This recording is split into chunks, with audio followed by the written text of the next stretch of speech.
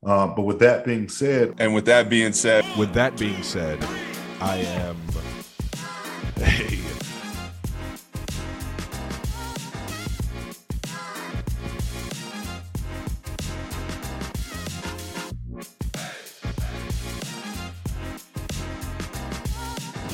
Now, with that being said,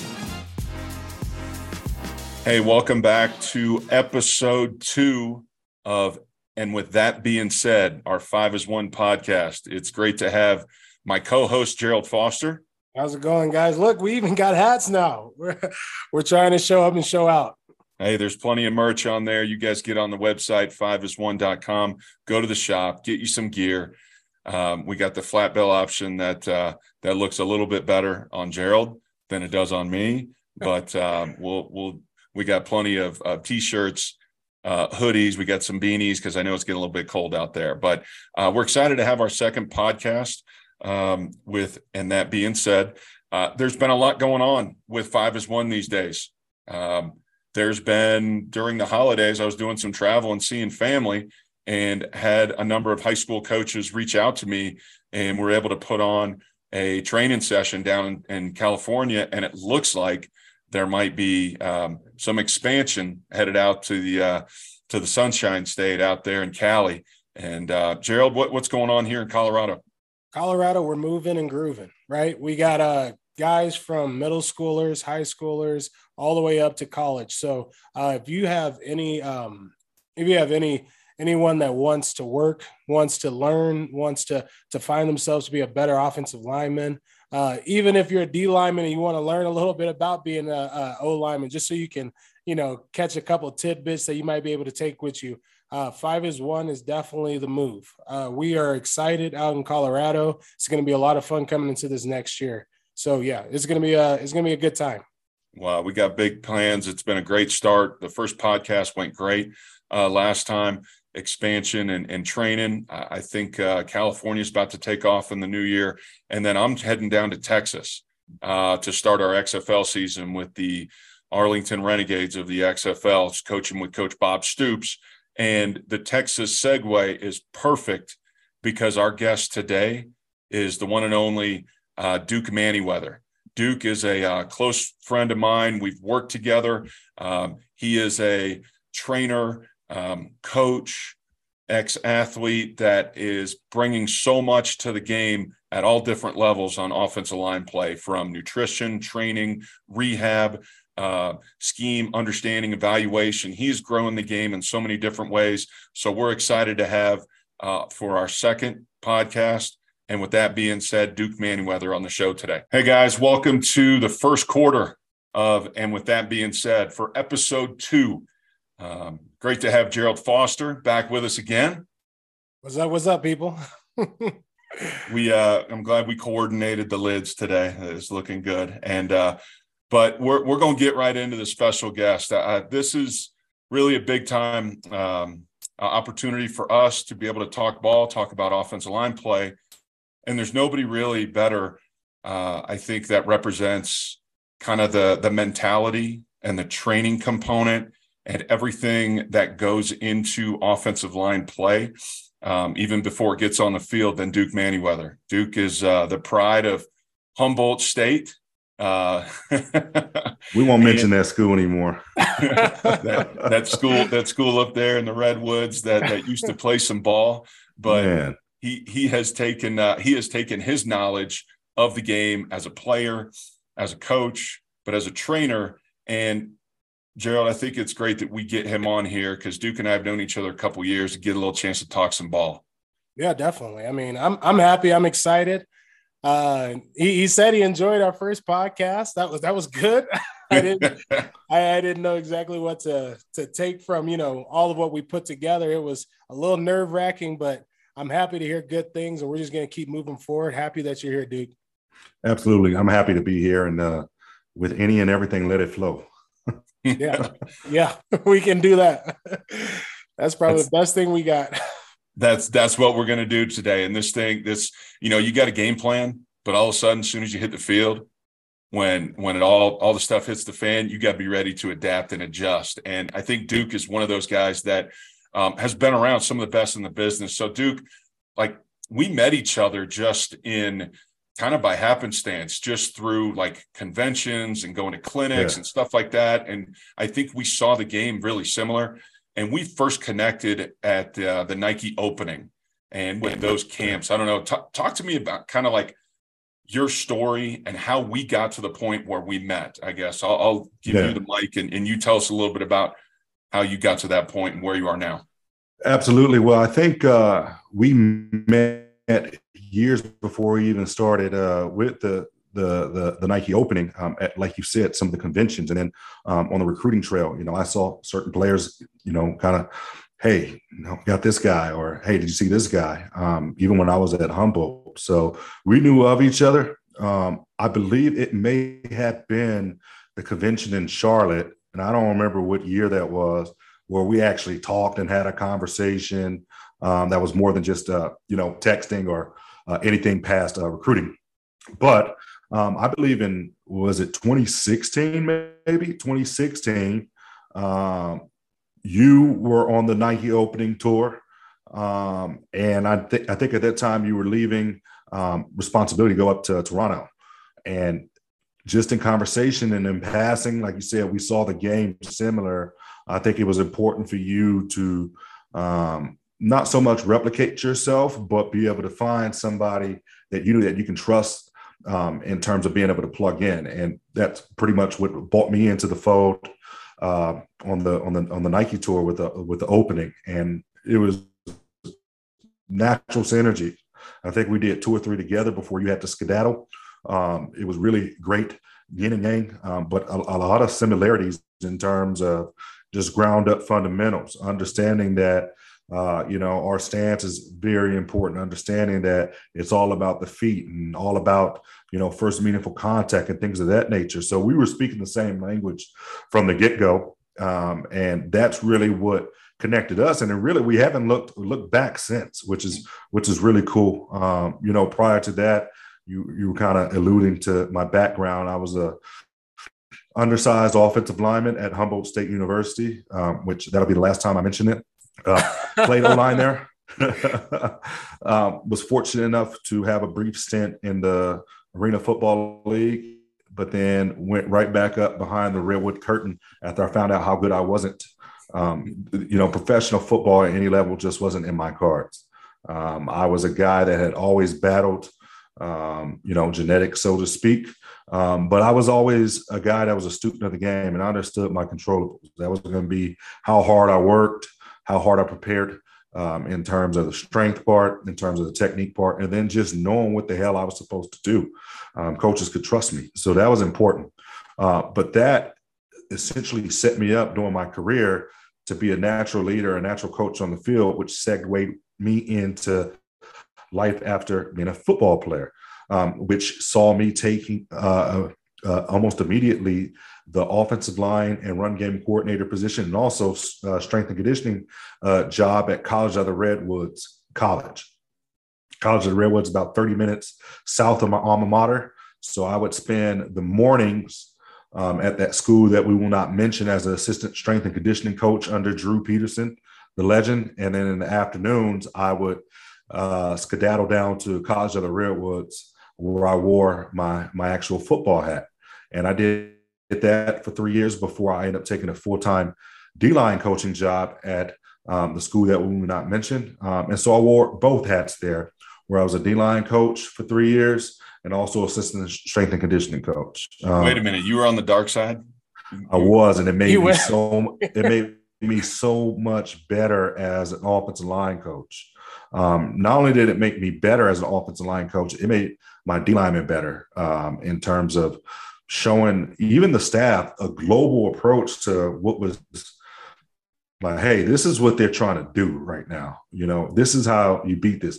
This is what we all had issues with when a D lineman did X, Y, Z. So it was a different perspective. And if I'm not mistaken, I think I took that group from the first year from around 20 sacks, the entire unit. I think we had somewhere around 39 or 40. And so just in one off season with just the global big picture situation and switching over, where there's some value there. But ended up getting into the private sector after that. And then that's what kind of brought us together on the tour. And we had some really great times. Well, I tell you what was neat about working with the Nike opening, and things have kind of slowed down with COVID and it's harder to do all the camps. But I know when we were going, it was great to be able to see the top kids in different regions. And so for those that aren't familiar with it, we would take kids, they would be invited based on, kind of what their ranking was, or maybe coming from a high profile school, they would get an invitation, and really the top kids would rise to that level, show themselves. And it wasn't just the big kid. And maybe you and I saw the guy that maybe had the higher ceiling that wasn't, maybe the kid's a little undersized. You can tell he's about to hit a growth spurt. He's a super smart kid. Yeah. He's aggressive. He's physical, all those things that you can see, but you're not in pads. And so there's so much more into finding good players. And that's where I think you and I kind of were like, yep, that guy, we see the things that he's going to grow into.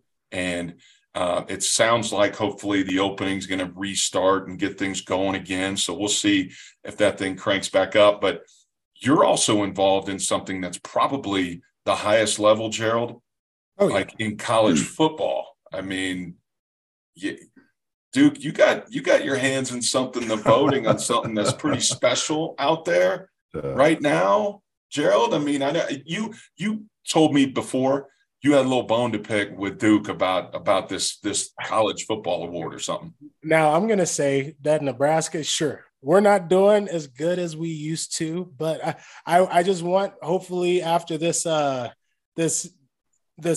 friendship that we're building today, that maybe we start looking at Nebraska for the Joe Moore Award. For the people that don't know what that award is, it's for the toughest, most cohesive unit when it comes to the offensive line. They give this award out each year. For the last 2 years, because we got a Michigan guy that, he's behind the scenes right now. He would definitely want me to say Michigan's won it the last two. But just talking about the Joe Moore Award, what does it mean to you, and being a part of it? What exactly have you been able to get from it, being able to see all these different players? Absolutely. So the Joe Moore Award there's nothing like it in college football. It's probably the best award in college football because it doesn't go to an individual. It doesn't go to an individual, and it is earned. It's not given. It is absolutely earned by 5, 6, sometimes even 7 guys. And the key to this thing that we all love that are on the Joe Moore committee is that first of all, let's back up. Joe Moore was probably and still is considered maybe the greatest offensive line coach in college football history. Yes. In terms of the amount of first rounders, second rounders he turned out for his time at University of Pitt, and then also at Notre Dame, which I think a lot of people really know him from. Guys, that lineage still at Notre Dame today with Harry Hestead, who is now back, and the type of work that he's done to develop these guys. And he'll tell you that, it's Joe Moore in Joe Moore's essence. And so Joe Moore meant a lot to the Notre Dame program, to the Pitt program, to former players who went on to have stellar careers in the NFL. And just what he did for the game in terms of tough love, coaching hard, coaching fundamentals, and being consistent in that. So it was important as a committee, and it is important every year that we watch everybody. And, Jaime kind of mentioned that we may have seen some of the guys with the upside that weren't the big time recruits when we were talking about the opening. That same process goes into a lot of times the Joe Moore, especially me. I'm assigned to group of 5 schools where I don't look at just all the big names. This year I looked at Liberty, I looked at UCF, I looked at Marshall, I looked at a whole Georgia Southern. There's a lot of schools who end up on the radar, Coastal Carolina, that played great football up front. So we try to Air Force. I mean, we try to look at those units in an objective manner. And we have 6 key criteria. That's toughness, effort, teamwork, consistency, technique, and finishing. Those are the 6 criteria that we look at, and we judge, and we look at these offensive line and hold them up to. And then within that process, we ask the simple question, is this team winning because of this O-line, with this O-line, or despite the O-line? And that kind of puts us into clusters in terms of, who's going to make the midseason honor roll and all those type of things. But those 6 key criteria are traits that every lineman, every offensive line coach should really write down and take to heart, because those 6 key criteria and traits are imperative for any good offensive lineman, especially the technique, consistency, toughness, and the finish. Like, those are the non-negotiables. We feel like those 6 are really the non-negotiables. But this award is voted upon by former offensive linemen and offensive line coaches. It is big. It is an aggressive award. It takes 5 to 6 guys to win it, and it takes about 5 to 6 guys to move that son of a gun too. When you get it in person, it's close to 7 feet tall. It's probably close to 1,000 pounds or so in terms of weight. And it's been an absolute honor to be able to be on the Joe Moore Award Committee, and then also be the trophy guardian, so to speak, which means that I am responsible for getting the trophy from point A to point B, as we like to say, moving a man from point A to point B against the will. And sometimes the big ugly is very spiteful. And so I'm in charge of making sure that I'm kind of traveling with the trophy, and I'm helping with the logistical aspect and setup on it, in addition to scouting and, looking at all the tape and breakdown. So Joe Moore Award is special. Again, it's no other award in college football that's like it. And Michigan just earned it for a second year in a row. And again, like I said, I want to reiterate, that trophy is earned. It's not given to anybody. Definitely. And I believe, speaking for Coach Jaime and myself, I think that award has to be put, at the top, at the pinnacle. Being able to win, the Remington, the Outland, great trophies. For the people that win those, I award you. But when you're able to come together and you're able to depend on the guy to your left and your right, and know that he's going to be there, the resiliency to not give up, find yourself in your midseason injuries and all the stuff that I feel like every old lineman goes through. And, we just kind of brush it off, but there are a lot of cats that couldn't do what we do. I find that word to be special. 5 is 1. That's exactly what it is. I was going to say, I think it hits around the nail, right? That's exactly what it is. It hits it right on the head on the nail. Because again, it really is truly 5 as 1. It's 5 guys, 5 sets of eyes, 10 eyeballs looking through one lens. And it's imperative, again, that that those key criteria be met. And it really does take 5 as 1. They're the team within the team, and it's the most thankless position on the football field, Completely. But probably the most skilled position on the football field, and people don't want to give credit for. Yeah, definitely. I feel like talking about the little bit of injuries that I threw in there, the stuff that people don't really account when it comes to the O-line. We go through a lot, right? If you're an O-lineman and you don't have a couple messed up fingers, an elbow that doesn't work when it gets cold, a couple of those things. I don't know if you're really playing out there. This is going to be a great segment into our second quarter talking about injuries, injury prevention, the things that we went through. I know for me, I went through a MCL tear coming into my redshirt sophomore year. God bless that I was able to get back on the field. It was a lot for me. But after hearing what you went through, I got a Band-Aid and a boo-boo. That was about it. Could you explain, just the injury that you went through, and then we'll go into just injury prevention. Yeah. So playing, I had your normal, I guess there's nothing normal about it, but I had broken fingers, had a fractured ankle, multiple high ankle sprains, meniscus, some shoulder, all those type of stuff. We've all had that. Torn UCL twice. Again, everybody that's listening, those are regular things that O-line goes through. Yeah. Regular, okay? Playing with the big Don Joy brace for the UCL, all that stuff I played with. But I'm a competitive powerlifter, and I got into powerlifting as a means to still keep the competitive juices going. And I ended up being pretty dang decent at it after a while. But in March of 2021, I suffered an unfortunate injury. It was my squat opener, 601 on the bar. For me, that I've squatted that weight 100 times, but on that particular day when I was feeling great, 101 times was not in the books for me.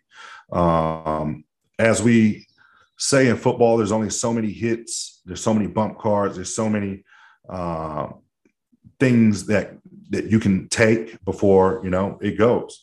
And that's what happened. I went down on my opening squat attempt of 601, and my big toe in my right foot dislocated and broke.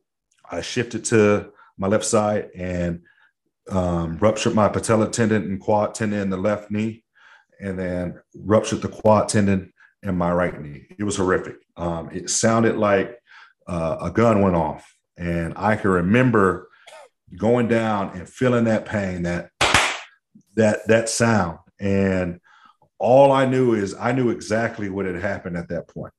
And so I threw the weight off of me, caught myself kind of in a push-up position, and I immediately started to pray.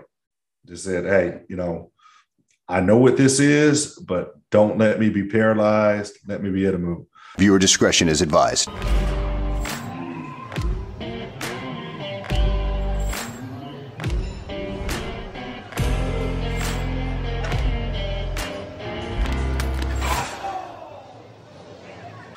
And people thought, and I could hear people saying, "Oh, I think his back. I think it's his back." And then they said, "Oh, maybe the weight hit him."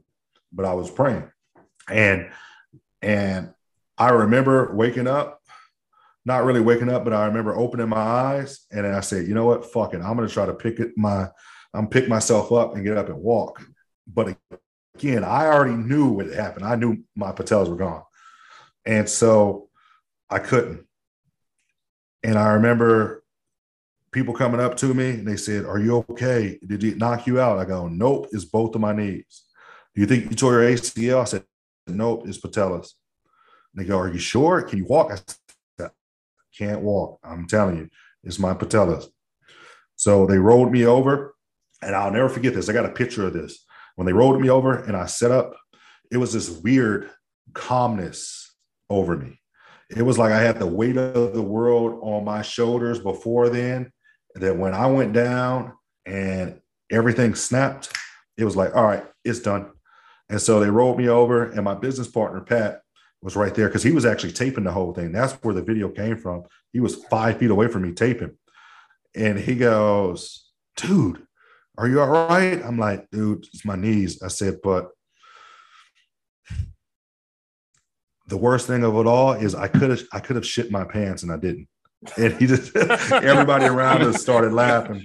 But I mean, that's the old lining in this, man. The silver lining. The silver lining. That's good. That's one of those games that you're hoping you don't wear the white pants. You're hoping you got the dark pants on. So we've all been there. That's exactly where my mind went. And I told him, I said, "There's no coming back from that." I said, because had I shit my pants right here on this platform when I went down, I said, nobody would have talked about my horrific injury. They would have said, "Hey, do you remember when a dude went down with the weight and shit himself?" And so I was fortunate for that. Kept the people laughing. But It was a tough time. It was a tough time. That injury was in surgery 2 or 3 days later. It was a tough recovery. Tearing your patella tendon and quad tendon, and one knee is rough.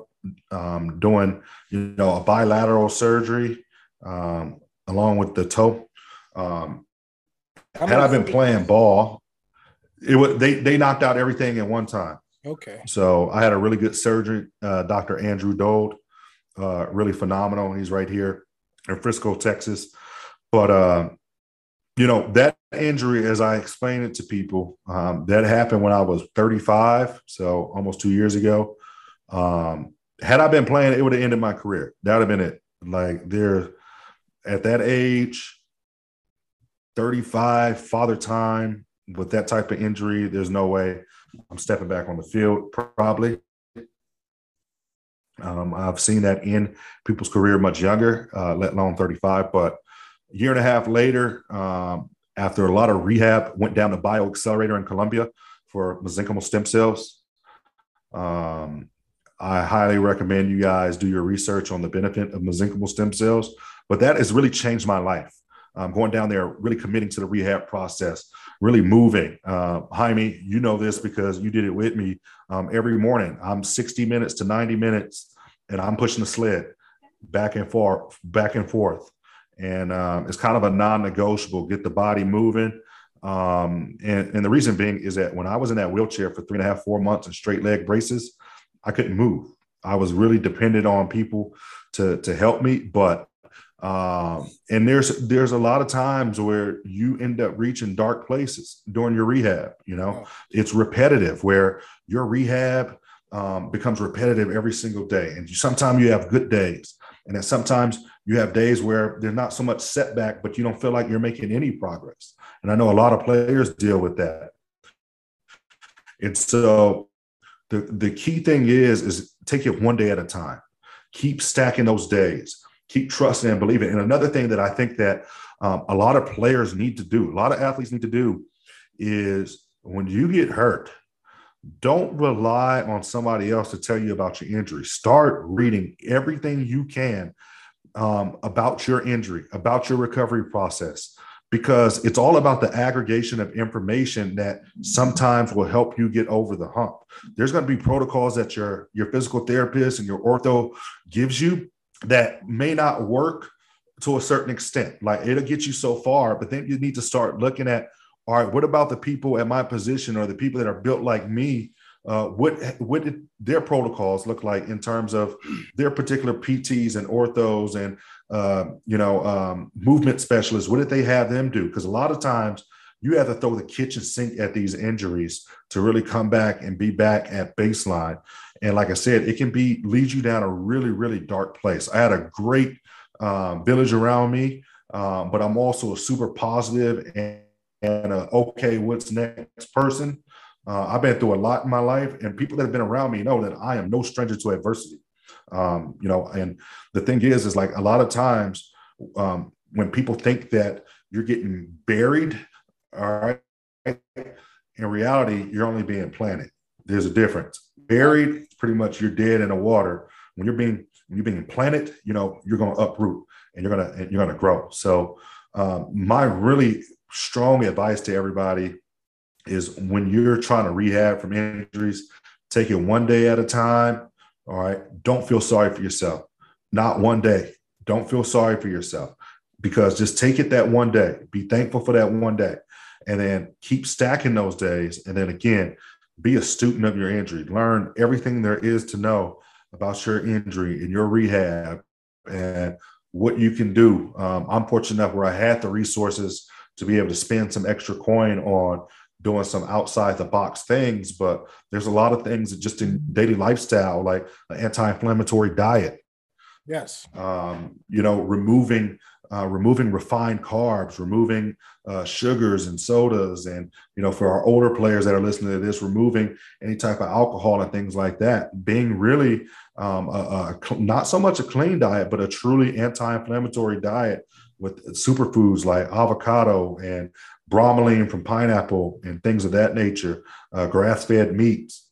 All those things can help speed up the process and really reduce the chronic inflammation and systemic inflammation that allow these injuries to heal even quicker. I think that's a huge part of guys recovering and prolonging their careers. You know, everybody's going to have an injury at some point, whether it's, you know, a sprained ankle or a major surgery, but you're going to have to go through a fair amount of rehab. And I think the part that gets left out is the mental side of it, because we're part of a team. We're part of a group. We're part of the O-line. And it's like, we've all seen it, whether you've been a player and you've seen it. I've seen it as a coach, and it's hard to create a environment that doesn't separate the hurt guy, because at some point they're going to be back in, but they don't really feel like they're a part of the group, because you have the pack, the herd mentality, and you're only as strong as your weakest link. And all of a sudden a guy goes down. Hey, we got to find the next guy. And Gerald, I know you probably had to deal with it and saw it.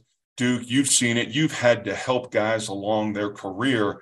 But that's one thing, like, if you're ever in that situation, like, you got to make sure guys don't get left in the training room, because that's one of the rooms you don't want to spend a whole lot of time in. If you're healthy, you're going in, you're doing your prehab, you're going to do whatever you need to do. But it's like, you got to make sure that guy's going to feel like he's a part of the group. And, you know, just to kind of wrap up the second quarter, you got anything quick, Gerald, just in your time with injuries and just the overall mental wellness of guys that have been hurt? I would say when it comes to your injuries, it does feel like you're alone. Even when you have a crew behind you, you're still the one that has to go to bed with that injury. You know, you have to wake up that next morning. Being mentally strong is something that I feel like every O lineman has heard. Every O lineman has heard, and every O lineman is written down on, you know, a notepad because they had some speaker come in. But it's something that's a little different when you actually go through it. I will say for all the people that aren't in any of these injuries, use what you're hearing today. Take all of these little pieces, the movement, the way that you diet, these little pieces, you can use those in your today so that you don't end up being like us, the guys that might have had an injury. You know, God bless if you're able to get through your college, NFL, high school, whatever it be, without an injury, but you have to take care of yourself. Take care of yourself and try to get yourself to be the best you can be when you're on the football field, even, you know, from a walkthrough all the way to a game. So that's what I would say. Yeah. One thing I want to piggyback on, because Jaime, you kind of mentioned it, and I'm gonna object a little bit. You said that a training room is not really a place that you want to spend a lot of time in. I think that used to be the mentality, but I think that where sports medicine is now, and some programs are like this and some aren't, but the prehab and spending that extra time doing the extra stuff, like the ankle mobility, even the feet, some of the contrast stuff. I think that I've seen is the guys that spend more time doing that stuff end up staying healthier or coming back from injuries. So I think the mentality has shifted a little bit, because now what we're doing is we've got, especially like at my facility at Sports Academy, we've got a whole PT clinic and training room, but we also have an entire recovery lounge that's kind of in one. And we highly encourage guys, come up with a recovery protocol that you can do 15 to 20 minutes a day, whether that's hot and cold tubs, whether that's infrared sauna, whether that's blue-green light, whether that's the Normatex and the game readies, whether that's the Elgin arch builder for the big toe activation and all that type of stuff, and building that arch. That way you've got the strong ankles, the strong toes, no plantar fasciitis and stuff like that. So I would actually encourage guys that even if you don't wait until you're hurt to start taking care of things, take care of your body. You only have one. I'll leave it at this. You got to think about it. Our body is a bank account. All right. And when we always hear about making those daily deposits, you know, doing the good stuff for our body, eating correctly, training the proper way, taking care of our bodies. But here's the fact of the matter about our body being a bank account. All right. We will never be able to deposit enough into it, all right, then we're withdrawing. We're always going to withdraw way more out of our body than we're depositing into it in this game of football. All right. Yeah, and at some point, all right, we're going to get that low balance alert. And at some point, we're going to be in the negative. And at that point, that's what we know that, Father Time in that bank account you got to pay the piper, and he doesn't take IOUs. So when these situations, I'm a big fan of trying to make as many of those daily deposits in a positive manner. And that means the prehab, that means the lifestyle. But then, if you're unfortunate and you still get that injury, again, keep stacking those days, because you're going to have to grow through what you go through. I know I did. And it's made me a better person, even as a business owner who's got my thumb on a lot of different things. And even still as a competitor, I'm back to lifting and moving. But just because you get injured doesn't mean it's over. It's all about your mentality, what you can control. There's a lot of things you can't control, but what you can control is how you choose to respond and then what you do next. And that's what the key point is here with some of those injuries. Yeah, 1-to-1 ratio, right? You're going to be in the weight room. You're going to be in the rehab facilities. Keep it a 1-to-1 ratio. You do an hour there, do an hour there. It should work best for you. Keep your body as good and as strong as it possibly can be. Yeah, that's one of the things you hear from guys like Lane Johnson and Teron Armstead, two of my favorite guys, elite. Those guys played through and with a lot of injuries, but they're able to play through and with a lot of injuries and maintain an elite and high level of performance because of what they do for their bodies when they're not injured.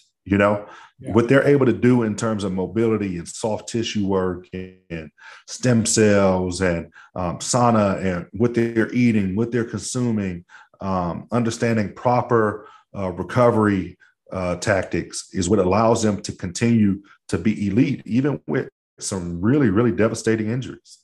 Yeah, I think that's a great point for us. We went long on the second quarter, which is good. Sometimes you just got to grind it out. You don't need to throw the ball. We're going to grind it out, and we're going to go 3 yards, 4 yards. We're good. We're going to grind out that second quarter. And Duke, I think we'll hit halftime here. And then when we come back, talk in the third quarter, because you alluded to some of the greats in the game right now. Both Lane and Teron are two of the premier players in the NFL right now. And I wanted to kind of talk about a little bit of that maybe in the third quarter and talk about your offensive line summit that you've helped create. So we're going to hit it on halftime here, and we'll see you guys in a little bit.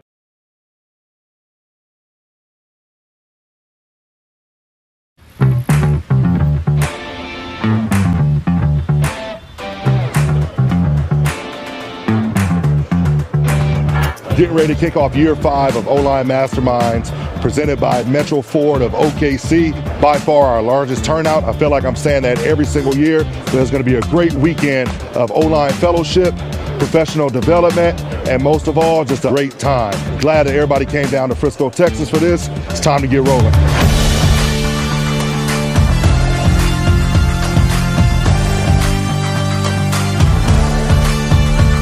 To me, playing offensive line is the most skilled position in football, bar none, without question. You have to be willing to break the will and the spirit of the guy against you. And a lot of that starts with technique, and a lot of it's just finish. Evolving in your technique, involving in your thinking, because every guy's not going to be the same.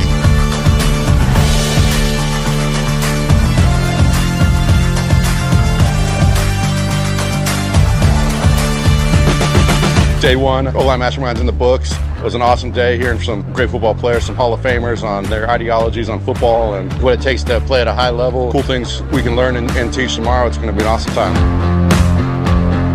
You think about it after a few years, I don't want to let the guy beside me down. I need to be in that lineup because I know they're depending on me.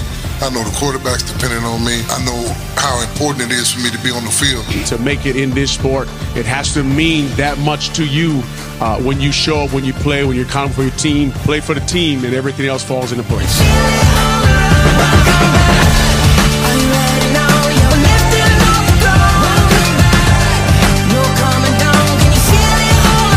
Just just wrapped up the final day of O-Line Masterminds. We had Hall of Famers that contributed to the room on a different level that we haven't seen before. It was just an outstanding turnout, a great weekend of professional development. Thank you to our sponsors. Could not have done this without you.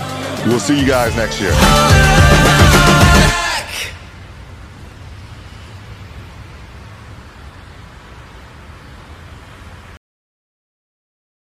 Hey, welcome back to the third quarter of And With That Being Said.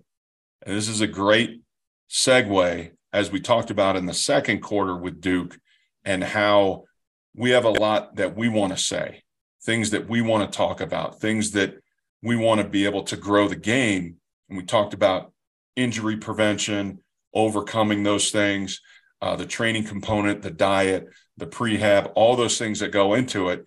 And I think I was very blessed to be able to attend Duke's fifth annual O-Line Mastermind Summit that he held in Frisco, Texas this year. I had just finished my USFL season. I was ready to just go kick it on a beach somewhere. And so I got a couple days of vacation with my family, and then took off. My wife just kept going with the kids, and it was like, all right, you can go do your football thing, and went down and spent a couple days with Duke in Frisco. And Duke, tell us a little bit about how O-Line Masterminds came about and what it is for those that have never been.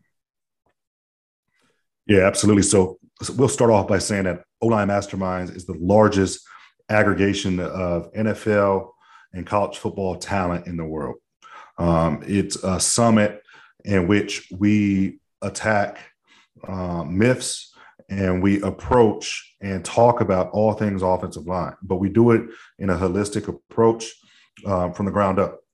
We believe that you could train the body, you could train the mind, and you could train the craft, and there's a space for all three. So that's really the strong premise of why we do what we do at O-Line Mastermind Summit and in our year-round program. But O-Line Masterminds came about back in 2017 or 18. I can't even, whatever 5 years ago was now. Yeah. And I'm sitting there and I'm watching the NFL Top 100. And Lane was on the NFL Top 100. And he said, you know what? He goes, I feel like these D linemen, I think they're going to have a summit this year. And maybe we need to all get in a room and figure out how to stop these guys. And I think Von Miller Summit was coming up that year.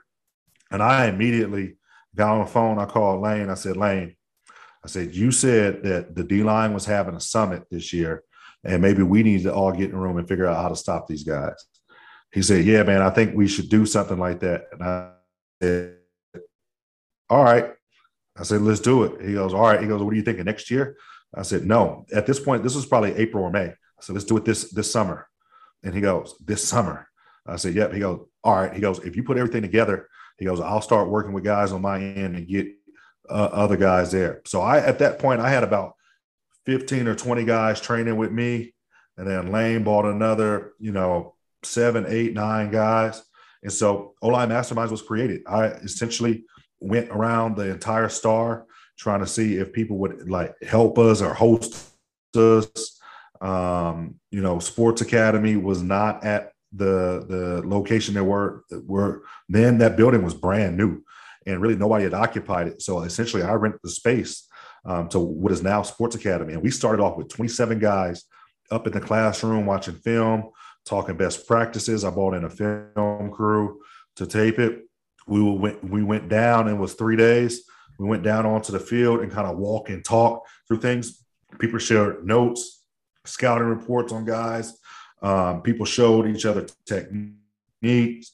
And from that 27, the next year we had around 48. And then year 3, in the middle of a pandemic, we had 90, which it had doubled. And then the next year, which was 2021, we had around 175. It was we had outgrown the classroom. We were down on the turf to the kind of the production you see now. Then this year we exploded with almost 300 players and coaches. And, it was a surreal moment the last 2 years just to see the growth, because I tell people all the time, we started with 27 guys up in that classroom down on the turf. But this is my thank you to the game. Again, I talked about in the first quarter how I understood my controllables, preparation, and I touched on the 3 tenets of what my preparation was, and it's mind, body, and craft.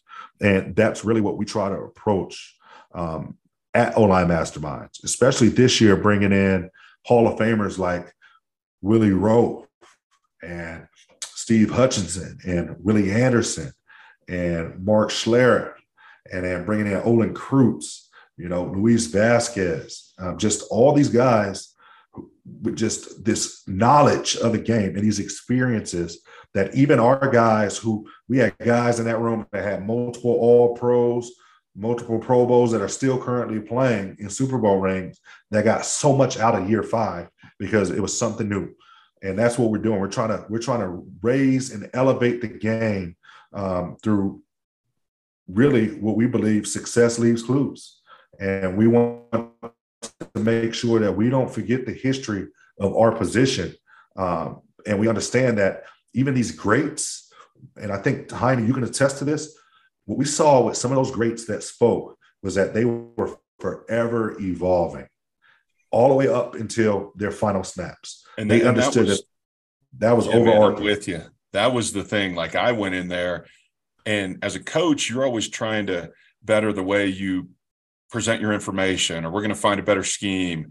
And you look at it as a player standpoint, and it might be, I'm going to tweak my stance or my eye discipline pre-snap, what I'm looking at. Are you looking at, you talk about, am I looking at the knee of the 3 technique? Is that thing going to spike to me? What are the first cues of who can harm my gap, who can harm my area? And we all try to find different ways. And I just sat there, I was just typing on my phone the whole time and just finding nuggets from the greats and these guys that were just phenomenal at their game. I mean, they're freakish athletes. There's a reason those guys are at that level. They're talented. They have God-given ability, but also the staying power of a Willie Rowe, guys that played in the game and transitioned. Steve Hutchinson, you look at the game's different from when, Mark Schlereth played to now when you look at Creed Humphrey's game now, when you look at Ryan Jensen, but how the game evolves and then how you're going to take those things and coach it that much better and play that much better. Gerald, I know you kind of took your experiences from different guys, from older vets, but to have everybody in one place, it was pretty awesome. Well, that's you're definitely going to have me there next year. I got to be there. This sounds like a dream. I got to go. You've got the invite, man. You got the invite. You're going to be responsible for getting Jaime back down. That's easy. I can do that. I'll drag him if I have to. It won't be hard, man. It won't be hard. Yeah, that's the thing, Jaime, is we've tried to get you down, but you've had conflicts past couple of years. And same thing with Willie Anderson. Willie Anderson, after he said, I hate that I missed the previous 4. He goes, I had no idea it was like this. And the reason being is because I've put out some clips, but I haven't put a whole lot out. I haven't shown everybody how the sausage is made, so to speak. A lot of it is proprietary with some of these guys. So, but with that being said, we will have an app coming out soon that will encompass training, that will encompass skill work, and then that will kind of aggregate all the 5 years worth of O-Line Masterminds. Like, if you got a question about stance, there's going to be 5 years worth of O-Line Mastermind content that will be built in, along with some things that you can do for stance, to train the stand, to train the posture. So it's going to be a pretty high power app in terms of the availability, what it would mean for players and coaches. Well, that was a nugget drop in of, and with that being said, I appreciate it, dude. It was perfect. I was thinking that too. Man. See, that's the deal. You got to have a group. We got 3 of us on here. We just need a couple. Like, we got the interior of the O-line handled. We need a couple dudes that are at least above 6'3" on our edges, that we can have something that resembles an offensive line, because we got some road graders in the middle, and we'll be able to direct the traffic. But that's the thing. It's not just about what you say. It's about how. And, and that's kind of the play on words with And with that being said, like it's getting the job done. Like if a kid gets recruited, okay, I'm going to make my announcement. And with that being said, I'm going to take my skills to this place. But it's like, you got to get it done. It's a result-oriented business. And when you got guys like that in one room, and there's some of those things that, you know, like you said, sometimes you're not going to show those people that are watching clips. You're not privy to what's being talked about behind, because you may put out a 10-minute video, or, hey, here's a clip, here's a 2-minute nugget that this guy's talking, or you're got a speaker. But like I've gone to a lot of times the cool clinic, the O-line coaches clinic, that's been put on for 20, 25 years. That thing's been going on forever.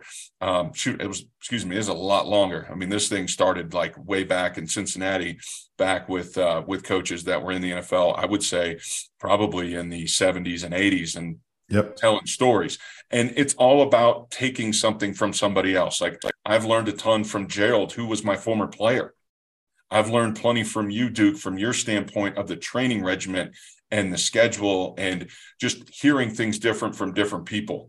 And I wanted to roll into kind of our fourth quarter part of it and talking about how the game can evolve. And we kind of talk about our recruiting wrap up in the fourth quarter, whether you're a young buck that's just learning the game, or all of a sudden maybe you're moving to offensive line and you were a different position player, or maybe you're a high school kid that's trying to find your next stop and getting recruited, or a pro guy or a college guy that's ready to go to the pros and they're getting ready for the draft, or being a free agent, or, you know, something along those lines. And like Gerald, our experience when we're working with some younger kids, like we are doing training with some youth and middle school, but also high school kids, and also some college guys that we've worked with. We see so much development, but guys are always thinking about, how can I better myself? What's my next step and what's my next stop? I don't know, Gerald, do you have kind of a take on guys in recruiting and not maybe looking so far in the future and handling where you're at? I'll say, just jumping on what you're talking about, how we go from, you know, the 10, 11, 12-year-old to us being with the 20, 22-year-old guy. I would say the coolest part about it is, after I've gone and talked to this older guy, and a lot of the stuff that I'm saying to him kind of goes over the young kids' heads. I go and, you know, get back to the fundamentals with the young kids. When you see the older guy kind of look over and he's watching what's going on, and you see that he's actually picking up, and he's like, wow, I didn't see it that way when I was younger. Now I might be able to take that. I'm still going to use what the knowledge is getting thrown out there. I'm going to use it to my benefit. That's always cool. And I'm excited about that, that whole aspect. That's why it's so much fun with our range and our age. Going back to talking about how recruiting is. We kind of harped on it in our last segments that we had about just the mentality of the game, right? You got to be able to understand that. Sure, you might find yourself in a hole when it comes to, oh, I'm not the 6'5", 330-pound guy. That's a hole that you might not be able to dig yourself out of. But the understanding of the game and understanding about exactly what's going on out there on the field, that's going to put you a step higher than what you think. Okay. There's a lot of talent out there that gets wasted. Don't be that talent. Be the guy that takes what he has and he molds that, makes it into the finest wine he possibly can have. And he just moves forward with what he has. You guys both being a part of the opening, the only thing that the opening I never really liked is that 5-second display of talent. And when I talk about that, for the guys that don't understand what I'm saying, is it's one-on-ones. When they have the really big guy come in and there are no pads, he comes in, grabs a hold of the D lineman, throws him to the ground, and people are like, oh, that was amazing. I don't see it. I see it as the guy that he's been working through the whole camp. He's been working on his craft the whole time. And you can see that he's not only, preparing himself for the next season, but he's getting better in his snaps. He's getting better in every single snap he takes. That's the guy that I'm like, now he might have something for us. Definitely. I think you hit the nail on the head there. And again, as me and Jaime kind of alluded to, those were kind of the guys that, yeah, we had 4-star, we had 5-star guys, but we would look at some of these undersized guys, some of these guys that even on tape, they just weren't getting beat. And a lot of times we'll bring those kids to camp and they did really, really well for us. I mean, even at the opening finals, you had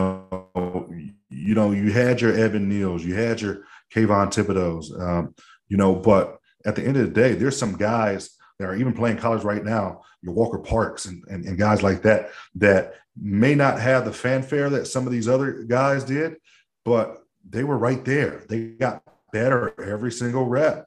They were coachable. They were willing. And I think that's important. One of the big things that I always try to give the advice to not only players, but then coaches in terms of development. Development is never linear, first of all, and development is never guaranteed. But I think a lot of times as coaches, recruiters, and even sometimes players, we harp on what players can't do. Let's talk about what they can do. Let's talk about what makes them unique. Let's talk about what makes them special.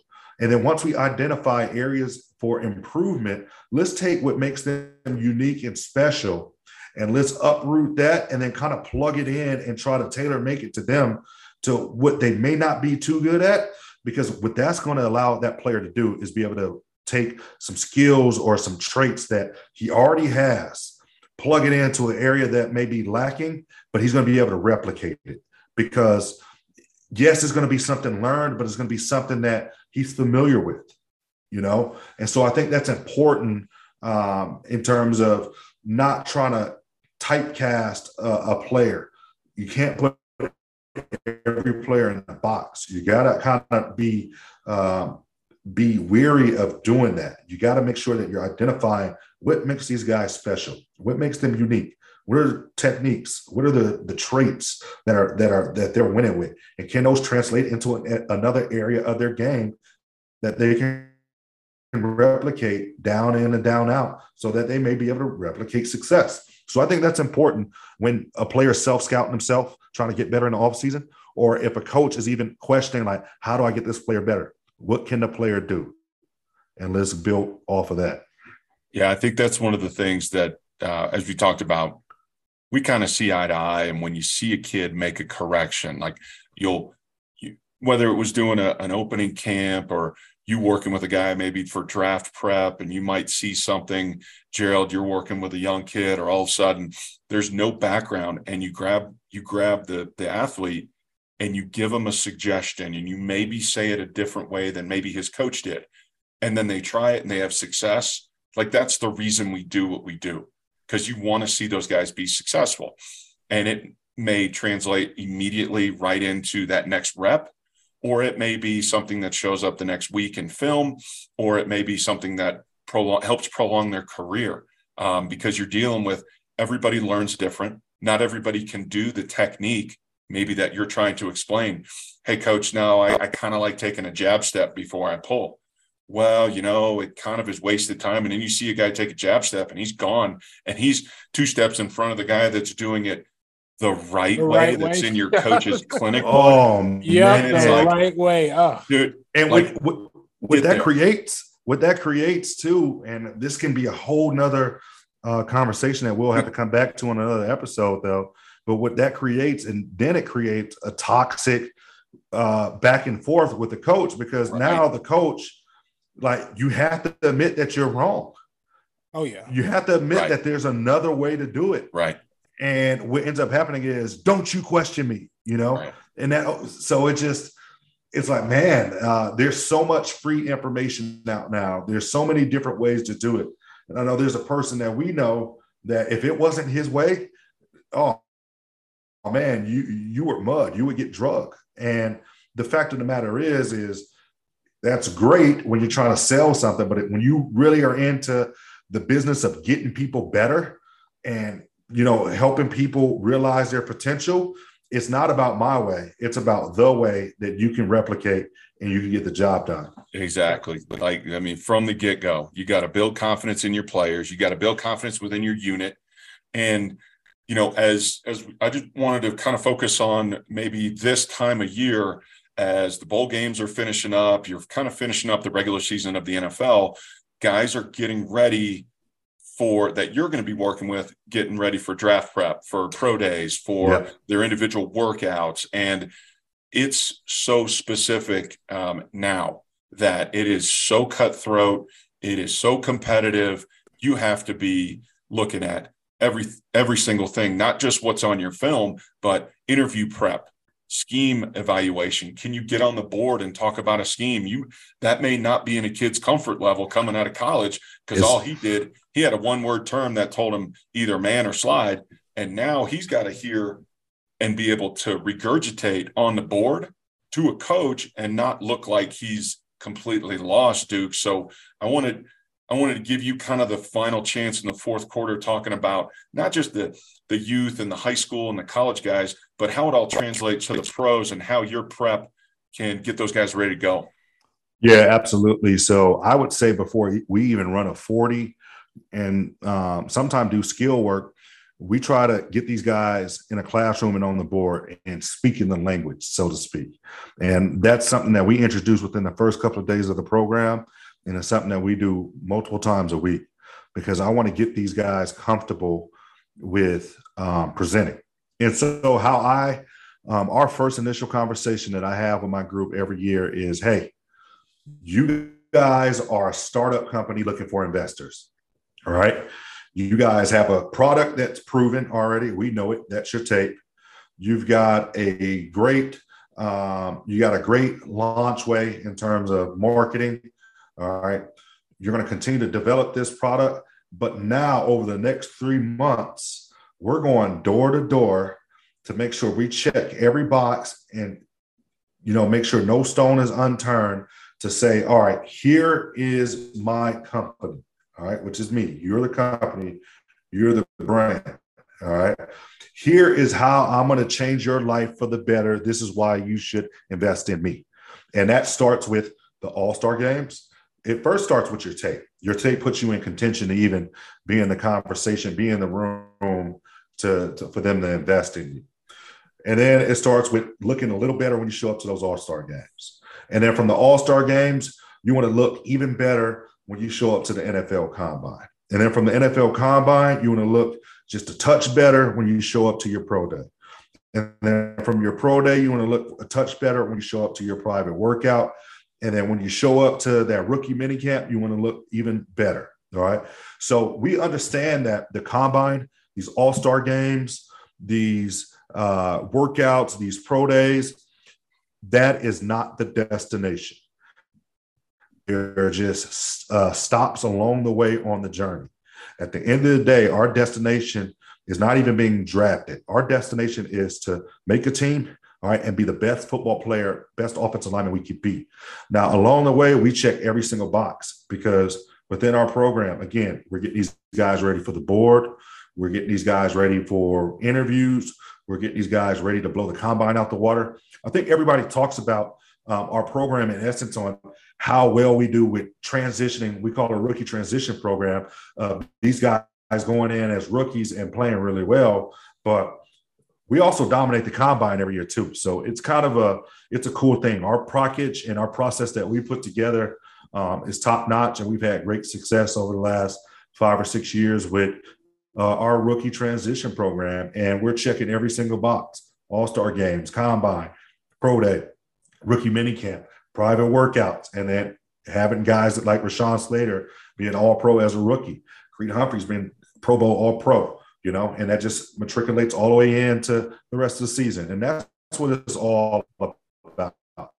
It's setting these guys up and understanding that this 8 to 10 weeks is going to be life-changing, not just to prepare you for the draft, but to transition you to be able to realize your potential for 18, 19, and 20 weeks after that. And that's the thing that I'm excited to be headed down to Texas here pretty soon. We start our training camp shortly in the XFL. We'll be in Arlington.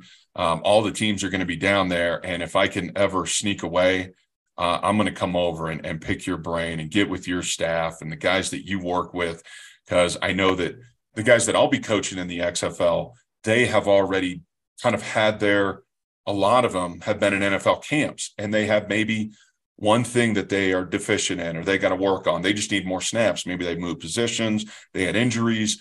And Gerald, like in our experience with the XFL, it was really starting to trend the right way before COVID hit. And then all of a sudden now it's shut down to give guys another option to continue to play. Because like you said, your film is just a small part of it. The film is only going to give you a foot in the door. And are you going to be a guy that kind of peeks in and says, hey, what do I do? Or are you going to kick that door down and say, I'm here to stay? Yep. And whether it's a rookie that's getting ready to get drafted or undrafted free agent to just get their opportunity to come play, or a guy that maybe has had a couple years that needs to recoup and recover and get back and resurge a career, then I'm excited to be down and see what you guys are doing. And there's training going on with Gerald here in Colorado. There's training going on in California. And then I think as hopefully time sees fit, there might be a little bit more 5-as-1 training going on in Texas. And you and I have done some things in the past with the Nike opening. I know there's plans maybe when you have a free weekend or a day here and there, because it's go time for your guys for draft prep. But with the group that runs the Nike opening, I know you did the Final 5 camps a couple of years ago, kind of even during COVID, right? Yeah, we did. We've done the Final 5s the last couple of years. And really the cool thing about the Final 5 is it's even it's in the mode of O-line masterminds in terms of the classroom, the film, the on-field, but it's even more. To be honest, this model of the Final 5 is even a step above O-line masterminds, because it's full-on coaching. It's full-on drill work. It's full-on, let's evaluate and how to get you better, versus O-line masterminds is kind of a walk and talk show technique, and more of the mental side. With the Final 5, we hit all three: mind, body, and craft. We're in the weight room, all right? We're getting training in, all right? Then we're down on the field, and we're going hard for about 4 sessions in 2 days. And then we're in the classroom. We're building character, and we're talking recruiting. We're having a lot of these conversations. So you guys stay tuned out there for you high school kids, and even probably some middle school who'll get into the mix for some of those Final 5 academies coming up April, May, and probably early June. Yeah, this thing's going to kick off, and it's been fun to kind of pick each other's brains on this deal, Duke. And with that being said, I think we've got the youth excited about playing offensive line. There's a lot of kids who are soaking up a lot of information to be able to help them transition and grow in the game, because you just see those big strides from those young bucks when they hear it for the first time. Mm-hmm. And that's what makes it exciting to work with guys like Gerald, who's been there, who I was able to coach, and I just step back and see him work with kids, and they're soaking it up like a sponge. And so I'm excited to get back down to Texas, get this thing going. And Gerald, you got any kind of parting questions or anything for Duke as maybe you consider a comeback or anything like that? I'll say this. I am excited, for one, that we were able to have this talk, that we were able to sit down, pick your brain about all this stuff. You said it before, you can't take it back. He was like, we're going to have to do this in another session. That's going to happen. We got to sit back down. There's so much to talk about. And just with the knowledge that you have, the understanding of the game, those are things that from this talk that we've been able to go through. I've picked a lot of pieces that I know that I'm going to be trying to install not only in myself, but install into the next generation of O-linemen. So when you guys do have all of your camps and all the stuff, hopefully we'll be able to see some of the 5-as-1 young bucks rolling through there, which is exactly what we want. That would probably be the last thing. I would say, I'll say this to be my parting question. If you were to tell a young guy, the one skill that they need to work on, though it be on the field or off the field, what would that skill be? I'll give you one off the field and one on the field. That sounds great. The first on the field is the most important skill that an offensive lineman can have is his stance. That needs to be worked on every single day. It needs to be crafted. You need to be able to do everything out of a 2-point and 3-point stance. Like, I think that for perspective, and I bring this up to guys all the time. I said, if your stance is different from a 2-point and a 3-point, or if your stance is different every play, how do you know where your footwork is going to end up? Like, how do you know?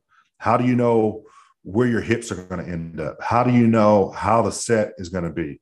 If your feet are different in your stance every day, how? Please tell me how. And they start thinking, and they can't answer. You got to find real balance. Stance is the most important skill.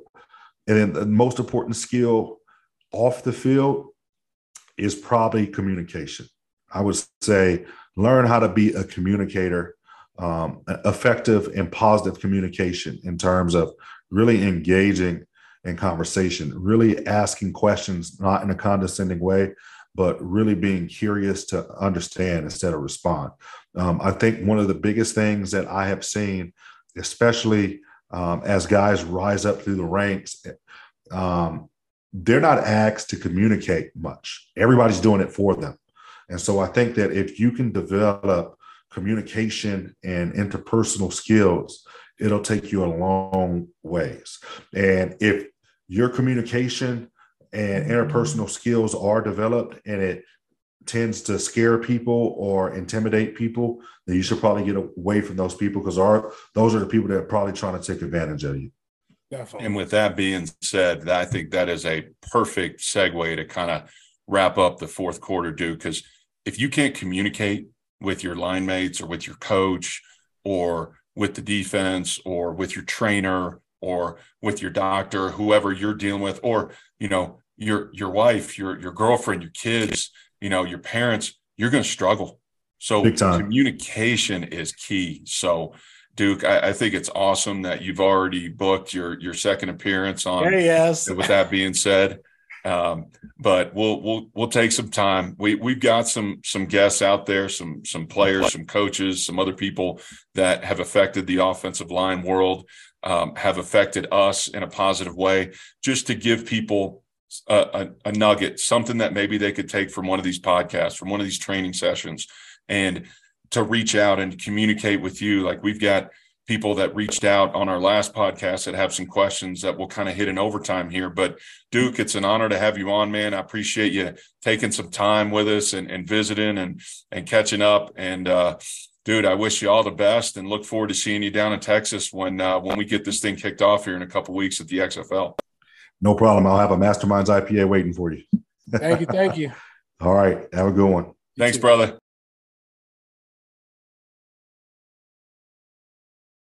Hey, guys, we wanted to hit you on overtime. We had a pretty competitive first 4 quarters with Gerald and Duke. Yeah. We had some good conversations we did. About the game. And it was really cool that on our last podcast, we reached out and said, hey, will you guys communicate with us? Tell us what you want. And on YouTube, we had a couple comments. We had somebody reach out. And Gerald, you want to get into some of the readers or some of the listeners and viewers kind of views and stuff that we want to talk about? We want to do a little feedback here. Yeah, definitely. They were asking about the XFL's rules and guidelines for safety protocol. So we can jump into that. I would say probably the one that I thought was different, but I felt like it was a really good tool, was the way that we did our kickoff. The way that we set up our kickoff, if you guys weren't watching and tuning in back in 2020, the way that we had it was instead of having it so the guys would run from our kickoff yard line, which if I can't remember where that starts, 35. You're an O-lineman. You're not going to know where the kickoff is, bro. You're just like, is it a touchback or did he house call it and we're now kicking an extra point? Did they go all the way to the other side of the field so I don't have to do all the stuff on the field? Yeah. All right, let me go and get the extra point. Hey, by the way, wasn't that the greatest when like there was a kickoff return house call and you just look over and you're like, man, that was a great drive. Guys, hey, great drive offense. We're really gelling. We are really figuring it out. Definitely if it was the first 7 or 6 points.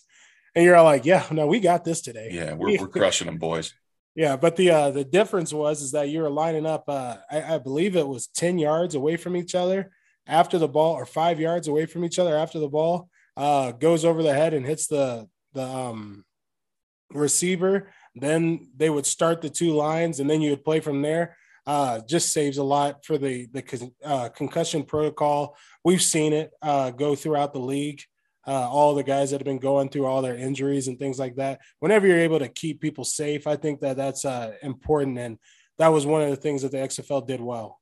Yeah, I think it's going to continue. So the guy that really started it, so our listener was Rangers King 669. Appreciate the question, brother. But Sam Schwartzstein, he was a part of the league in 2020. He actually was an offensive lineman, played at Stanford for Andrew Luck. And Oliver Luck was our commissioner last time around.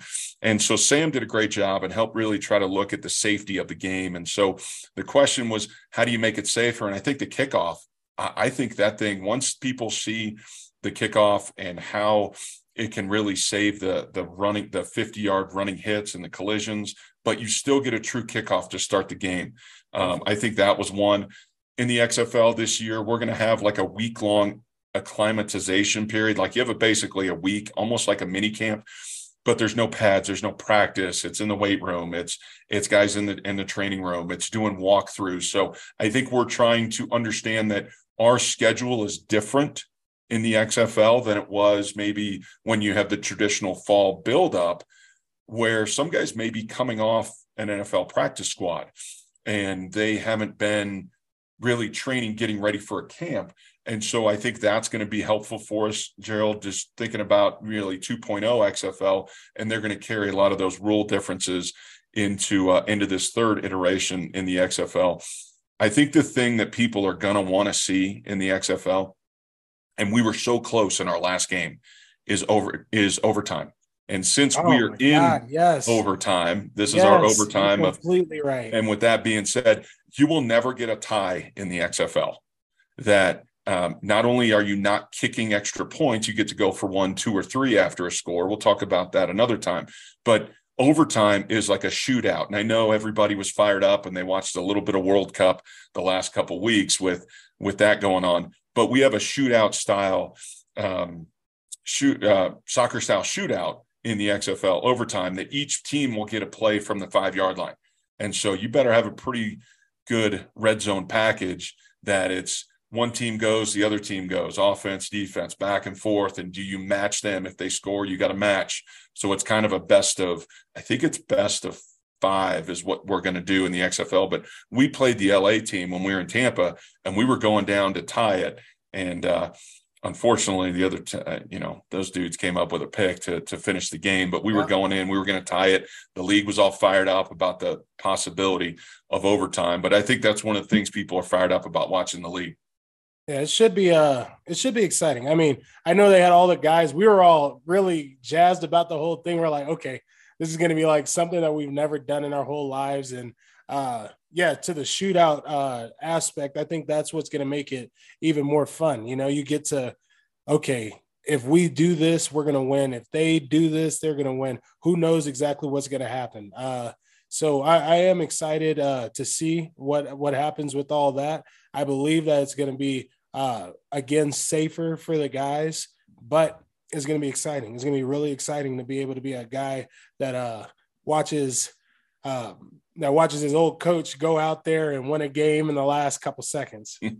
No doubt. It's going to be exciting, man. Well, overtime is definitely a great time to hit our viewers, our followers. Any questions, you guys hit us up on the website, 5is1.com. Hit us on the comments on the podcast. And we're really excited about where this thing's going. I think episode 2 was a lot smoother. I mean, Gerald came with a little bit better backdrop. I got a backdrop. Look, I got XFL on one. I got Nebraska on the other. What else? I see some. I got other stuff. Don't worry about it. I see some other stuff over there too. And with that being said, we might need to shut this one down, and we'll see you guys at the next episode. Appreciate it. Let's see you guys.